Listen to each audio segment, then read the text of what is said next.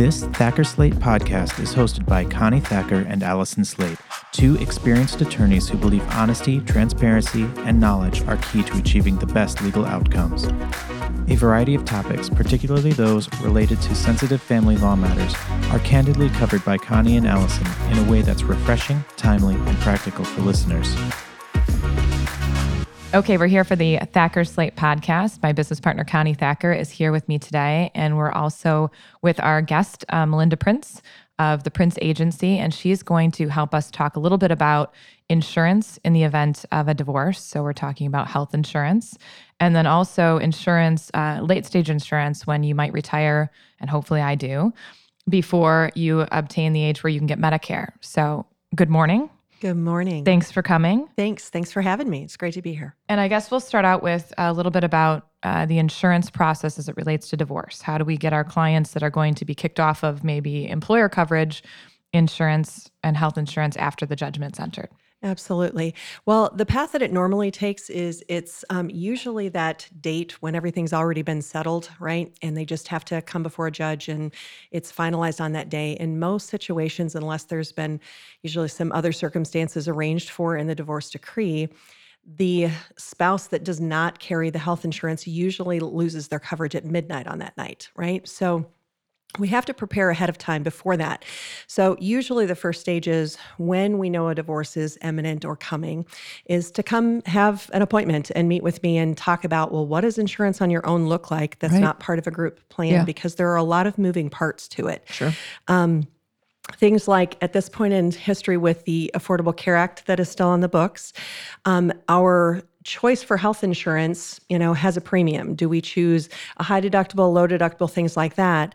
And that's determined by our age and the zip code that we live in. However, our ability to get a tax credit to help pay for it possibly is determined by our adjusted gross income in the year that we're asking for the health insurance. So we kind of walk through, well, are we talking about this divorce is going to happen at the end of June and we're halfway through the year? And how's the tax return going to be filed at the end of the year? Most of the time it's as a single person by that point. What is that spouse's now going to be on their own? What's their income going to look like on that tax return? And that helps determine what their cost of insurance ultimately is and whether they get a tax credit to help pay for it or not. So we walk through that ahead of time, know what the time frame looks like in front of us. We may not have any date yet for a divorce, but at least having that piece to the puzzle in the back of your mind, it also can help in the process of deciding, well, what does somebody need to fight for or ask for in a divorce as well? Because what are my costs going to look like on the other side of this? Right. So it sounds like, we should be really sending people your way early on in the process rather than at the last minute when we know that the divorce is right around the corner. We should start sending them to you really ahead of time so they can make a determination of what is it that they're going to need and what's the cost going to look like, right? Exactly. And some of that even comes down to issues of, what underlying health issues are there, right?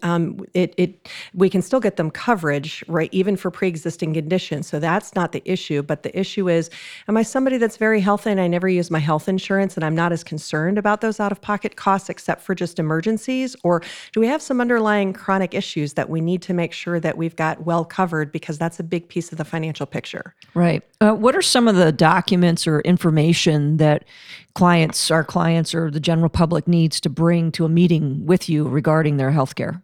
So basic things like address and zip code and, social security numbers, things like that. But the bigger issues would be we have to estimate that income for that year. And sometimes that's the most difficult part of the entire process because, depending on someone's age, how late in life is this?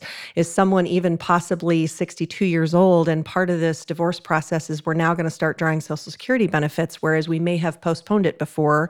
Or are they much younger than that? And are they going to get a part-time job as a result of this? And how much would we expect? Maybe they think they're going to work. What are our prospects for employment? Are we not going to because we're expecting to get spousal support of a certain amount? Because I think you're aware that the law changed recently with regard to taxable spousal support. Yeah. And I think it's based on, correct me if I'm wrong, Connie, the date of the divorce decree as opposed to the date that the spousal benefits are received in, right? Exactly. Yeah. So those issues, dealing with people that have been in previous years, divorce decrees, it's different than people that are going to divorces going forward with newer dates. Right? Exactly. And so support, both child and spousal, is included in that income equation? Child support is not included as taxable income in that equation. So if they're, have custody and are even getting support, it's just left out of the equation altogether. Spousal support, though, is then dependent upon when was the decree final and is it going to be taxable or not taxable. Yeah. No, it's all good information. Good to know. What do you think about the impact of people who are divorced and after the divorce is final and getting ready to prepare for retirement? Yeah. So as we transition into retirement, if, on the left end of the spectrum is, people employed under an employer's plan, right? And at the very far right end of the spectrum is either individuals or couples that are fully in retirement and on Medicare together.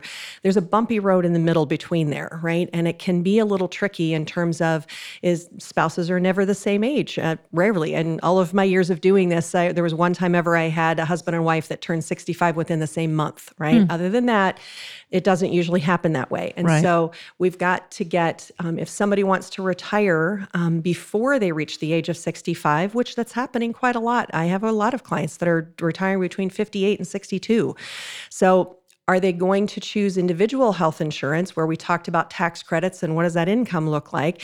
And then when we make the transition to Medicare at the age of 65, what do the costs look like for that? Because once one spouse goes on to Medicare, the other spouse stays on under 65 coverage, the amount of tax credits that they're eligible for on the same amount of income is about a third.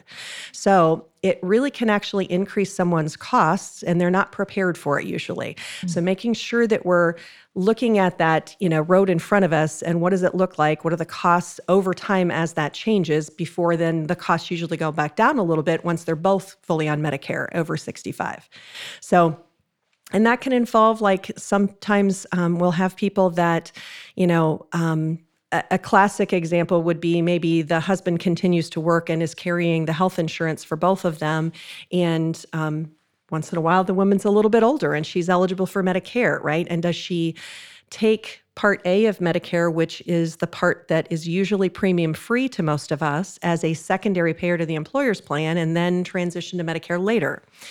Some other things to be, I usually tell people that the most optimum time to come talk to me is either a year before they're going to retire, no matter what their age is, or a year before their 65th birthday, whichever comes first. Right. Okay. So even if they're going to work to 72 years old, still come talk to me a year before their 65th birthday, because there are timelines and deadlines and penalties that can be assessed if you don't do things in the right order and at the right time. All right. So one classic example I think I shared with you before is, had a gentleman whose wife was disabled, right? And so she was eligible for Medicare early.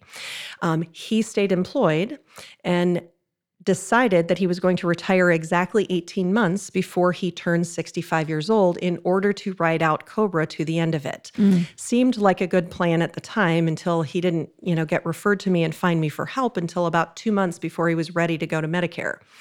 Well, at that point, he'd left the employer's plan, which when you're employed, your employer's plan legally takes first position and pays first. And his wife, who was eligible for Medicare and only on Part A, which is the premium-free part, is a secondary payer. But as soon as he leaves employment, and it's that same benefit offered to him as a COBRA benefit, it then legally takes second place and Medicare takes first place. And now you're under the Medicare law that you have to have A, B, and D, or you're going to get fined later. And they only give you 60 days to get it done from the date of leaving employment. So in his situation, when he found me 2 months before he turned 65 years old, his wife had already been eligible for Medicare and should have had at least Part B and D for the last year and, 4 months or something, right? So Medicare had closed the door on her at that point then, and they won't let her enroll until the general enrollment of each year, which is the first quarter. The coverage then doesn't start till the second half of the year, July 1. So you can kind of see there's a lot of complicated rules and timelines that long story short, come talk to me a year before you're going to retire, no matter what your age, and or a year before you turn 65, even if you're going to keep working longer, right? So that we know what the road looks like in front of us and we can do it on time without any penalties. How are the premiums for the other portions of it? How are those premiums determined? For Medicare, Part A is premium free as long as somebody has worked at least 40 quarters and paid into the system long enough. They don't even have to be a citizen. They just have to have legal status to be in the U.S. Part A covers inpatient things only, hospitals, things like that. Part B, as in boy, is the medical portion, which covers outpatient services, doctor's visits, lab tests, things like that. That part we all have to pay for.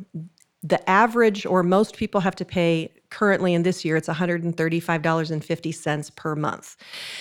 When I say most people, that's married filing jointly, $170,000 a year or less. Okay, if your income is above that, then there's an extra amount tacked on for higher income, and there's about 4 or 5 different levels above that. And that premium is based on your modified adjusted gross income from 2 years before.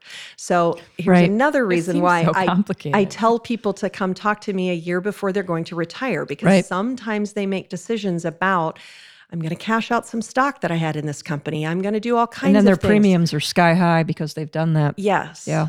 So, and they don't find out until it's too late and it's already a filed tax return. Yep. Right? Right. So, it's dependent on income. The vast majority of people stay under that 170, but there can be spikes. Even people who are, at a $60,000, $80,000 income, 2 years into retirement, the car fails, and are they going to go take $40,000, $50,000 out of an IRA to replace it? And in that year, they kind of jumped over that line, right? Exactly. So we go over all of that and help them understand, make decisions with your, tax professional and things like that along the way, because here's where the lines are. Gosh, there's so many rules, right? There are. Yeah, but I think if you get with somebody like you with the expertise that you have, you could really find yourself in a financial nightmare. Yeah.